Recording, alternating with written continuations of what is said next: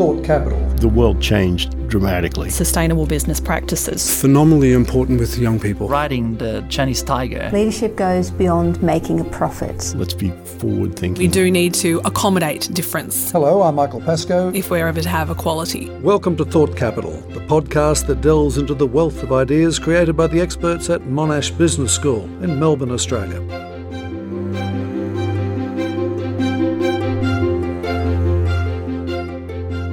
Bullying, harassment and discrimination should have no place in the workforce, but it continues. My client informed her employer that she was pregnant. She was demoted, her pay was cut, she was pressured to leave. The Me Too movement unleashed recognition of just how prevalent it is.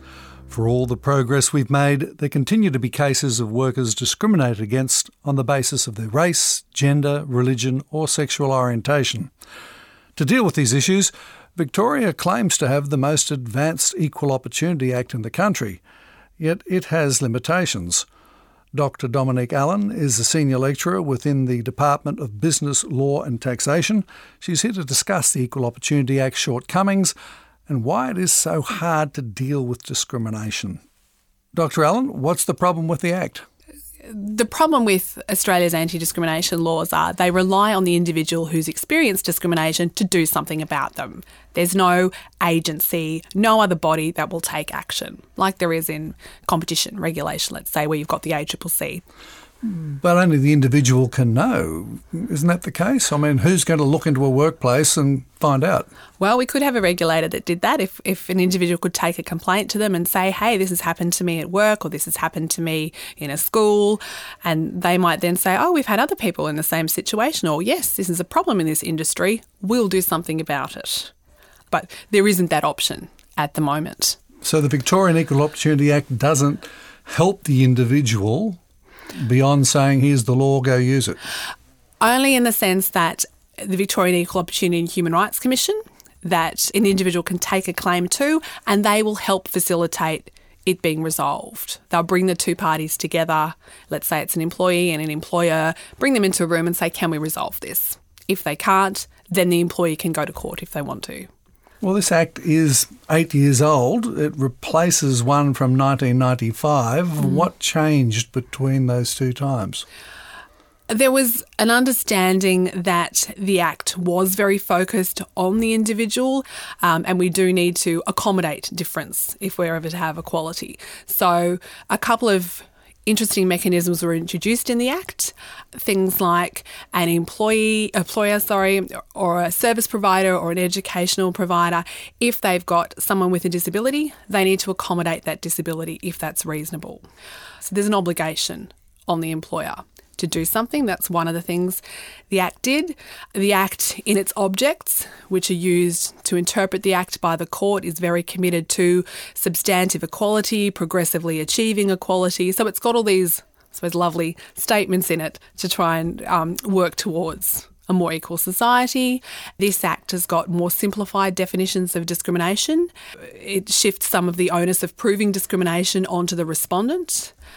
So it's designed to make it more accessible than the other acts. So there's been an evolution, but you've interviewed a number of lawyers who work directly with it and had criticism of it. Yeah, look, they've been happy with these definitions that I've mentioned. They've said, look, that makes things a lot simpler. We can actually focus on what actually happened, not spend our time and not have a person bringing a claim accrue lots of legal costs trying to argue over a definition. We can actually look at, well, what's happened here? How can we resolve it? So some of those things they've been happier with. Some of the things they haven't been as happy with, there's an obligation in the Act for employers and service providers to try and eliminate discrimination as far as they possibly can. But if they don't, there's no consequence that follows from that. There needs to be a penalty if you don't do this, or what's the point of having that sort of provision in the law? That sounds like complaints from lawyers acting for those discriminated against. Do lawyers acting for employers see it differently? I think the lawyers who act for employers and other respondents are also happier with the simplified definitions because it's clear what has to be proved and what they have to shown a defence. But they have also said that having this obligation, this duty in the Act that isn't enforceable doesn't make a lot of sense. It's sort of been described as a toothless tiger. Majority of people settle discrimination cases privately anyway, don't they? Yes, they do. Is that a bad thing? I mean, no one wants to get caught up in a legal system if they can avoid it. There are many reasons both parties wouldn't want to go to court. The problem is it makes it very privatised and very hidden. So people could be forgiven for thinking, oh, discrimination doesn't exist. We never hear about it. There are no cases. We didn't know there was sexual harassment still taking place until this Me Too movement happened. Who knew? So the community isn't aware that it's still a problem, but also we're not aware of the nature of discrimination, how it's happening. Not only are the claims settled privately, and they usually include a confidentiality clause, which means neither party can talk about them. The equal opportunity agencies here in Victoria and the other states and territories don't release much information about the nature of discrimination, the types of claims that they're seeing, how this is impacting upon the workplace. So the whole system has become very privatised and very hidden. How does it impact on the workplace? I suppose it depends on the nature of discrimination. It might be a workplace that has a restructure while a woman's on maternity leave and comes back and finds she doesn't have a job. The same woman wanting flexible working conditions when she's returned from leave and not able to have that. It might be in the interviewing process or the recruitment process, being discriminated against based on a disability or perceived disability. In the workplace, there are many instances it could come out. Discrimination is also prohibited in the delivery of goods and services, in the provision of education. Education, it might be denying a place at a school to a child because of a disability and the school not being able to support that. Michael Giannopoulos is a solicitor with Anderson Gray Lawyers, a firm that works exclusively in employment law and solely on behalf of employees. He told me about a couple of workplace discrimination cases he's recently worked on. An employee instructed me that she had attended a meeting where the company was weighing up its strengths and weaknesses, and a manager actually just said that one of the weaknesses of the company was the number of female employees because they leave to have babies. That was actually put in a meeting, and the moderator absentmindedly actually wrote babies as one of the weaknesses of the company on the board. My client, needless to say, complained about this. And subsequently, when my client informed her employer that she was pregnant and that she would require maternity leave, I think within a week of this, she was demoted, her pay was cut, she was moved away from her team, she was pressured to leave. So these weren't isolated things, this was a general attitude from the employer. And so that was a matter of quite overt discrimination in a way that you usually don't see. And we managed to negotiate a resolution of the matter, so the client no longer wished to work for the employer, and the employer, it seemed, no longer wished her to work for them. And so we reached an agreement whereby she was paid a sum of compensation and she resigned. I would mention another case which was an instance of sexual harassment. A client who worked in retail was sexually harassed on a work trip. It was a clear case of sexual harassment. Subsequently, she made a complaint to her immediate manager, and her immediate manager suggested that she consider resigning. While she was considering this and considering her options, the immediate manager simply told head office that she had resigned. We took instructions from her and filed an application in VCAT, and the matter proceeded to a compulsory conference which was conducted by a member of VCAT. We were able to, if you like, tell our client's story and ventilate her concerns, and we were able to negotiate a compensatory settlement. And certainly the client was grateful for the process. It was a difficult day, needless to say, putting this case and negotiating a settlement, but my client was pleasantly surprised with the outcome. Michael Giannopoulos, there's criticism that the current Act puts too much of the responsibility onto the employee, the individual. Do you see that, and how does it manifest itself? I think one way this manifests is that a company often will be able to provide witness statements from a number of employees who are willing to make statements to back their employer, whereas the individual claimant may struggle to obtain the same number of witness statements or might struggle to obtain any corroborating witness statements at all, because of course people are reluctant to make statements which might reflect negatively on their employer. If their current employees Whereas if they're previous employees, they may just want to stay out of it, or there might be an argument or a suggestion that this is kind of sour grapes from an embittered previous employee. So whichever way you look at it, there can be obstacles for an employee in furnishing a court or a tribunal with statements from co-workers or former co-workers that corroborate their account. You can see the power imbalance in the difficulty an applicant might have with delay or with cost and with stress that can be involved in pursuing a matter to hearing. Generally, an applicant will bear the costs of pursuing a matter themselves, and equally the delay and stress involved might bear more heavily on them than it would on a company. Dominic Allen, is it fair to say that there's been an evolution from that original act to the current one, and now you're saying there's a need for something more proactive to go further? Yeah. When discrimination laws were passed 40 years ago, they were very effective at getting rid of blatant discrimination. Addressing a woman who wasn't allowed to be a pilot was a famous case. So they were very good at doing that. But discrimination has become more subtle, harder to address, and so there is a need to actually recognise this and have laws that do something about it. And when they first were introduced, they were about race and sex. And then other attributes were added, disability, age. We now have a whole raft of attributes that are prohibited, but they haven't actually addressed inequality effectively. While you're saying the law should be stronger, certainly I hear from businesses that it can already be abused, that a worker who is simply a dud worker can claim to be discriminated against. Is there a balance there? There is a balance, and ideally the system would deal with this because the first step is to take the claim to the Equal Opportunity Agency and test it in some ways, test the merits. And ideally, the dud employee would see, well, there's no point going any further here. I don't have a leg to stand on if it goes further. So I guess that's one advantage of the system and the way it operates now. But it is important to also recognise that there are strong cases that go to the Commission and they also settle.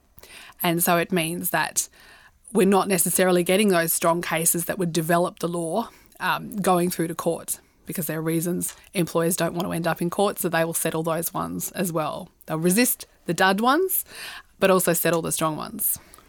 Which is not an unreasonable way for the law to work, is it? No, but it does mean that if we have so few cases going through, the case law doesn't develop. So it's difficult in a lot of instances to know how the law would apply because there simply hasn't been any cases on it. And I think that also makes it difficult for business if they think, well, I've got this obligation under the Act and I've got a state act I have to comply with and a federal act and we've got a Fair Work Act and I wonder how they all interact together. I wonder how this one applies in this circumstance because we don't have any cases to tell us. I'm feeling sorry for business at the moment having to deal with all those acts. It's a complex regime. And it was complex already when we had state and federal acts, and then the Fair Work Act came about around the same time as this Equal Opportunity Act was introduced in Victoria. And for the first time, the Fair Work Act prohibited discrimination in the workplace. So suddenly there are 3 options and 3 regimes for employers to deal with. So it's difficult because they're also not consistent. This gets worse the more you talk about it. What chance of rationalising it?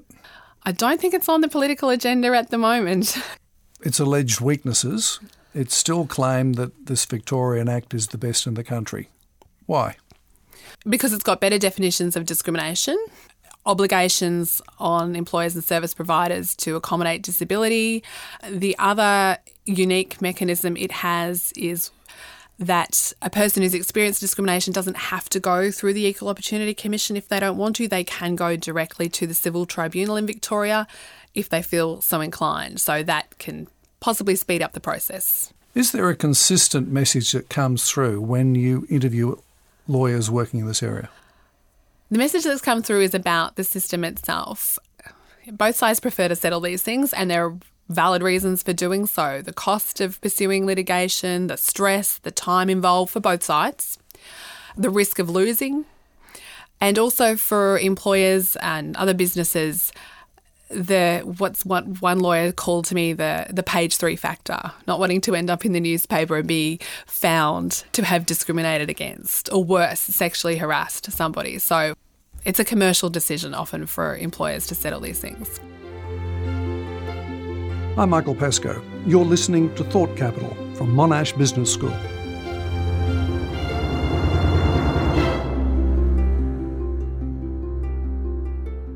The Me Too movement certainly exploded across the internet in 2017 and exposed the prevalence of sexual harassment across a number of industries and institutions.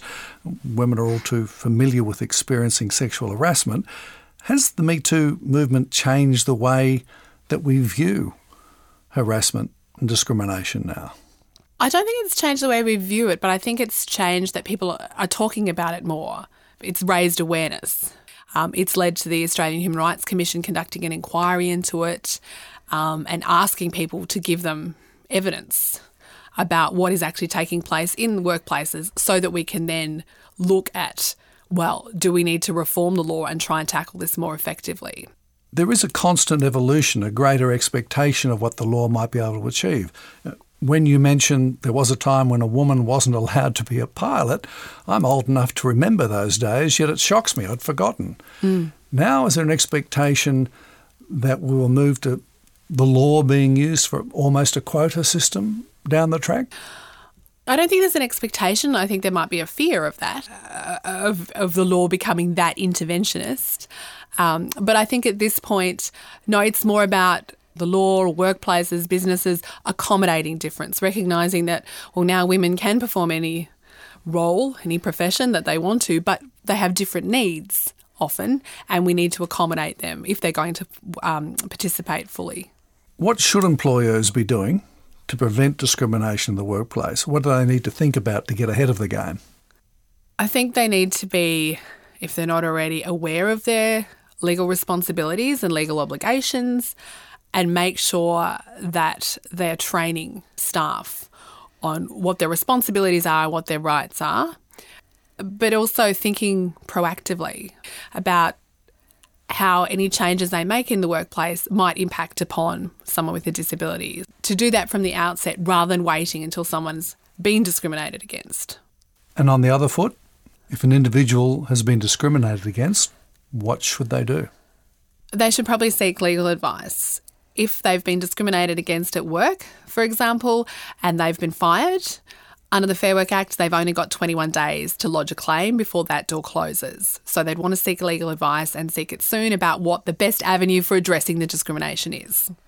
Is it just the Act, or is the legal system, the lawyers, are they failing the individual? It illustrates some of the problems with the legal system. There are many lawyers that do work in this area pro bono, which means they do it for free. Solicitors and barristers that I've spoken to try and do that because it's an area that they feel passionate about. But there's not enough of that, and of course they need to sustain their own legal practice. They can't work for free all the time. There's a lack of legal aid funding. Victoria has some, but I know in other states and territories people can't get access to legal aid if they've got a discrimination claim. The other tricky part of it is if somebody decides to take their case to the tribunal and they win, it's very hard for them to get their costs, their legal costs, paid by the other side. The tribunal doesn't like awarding those costs. So that might mean that they can take their claim, they can be successful, they can be given a damages award, and that might not be enough to cover their legal costs. Or they might, as some lawyers have said to me, they might break even.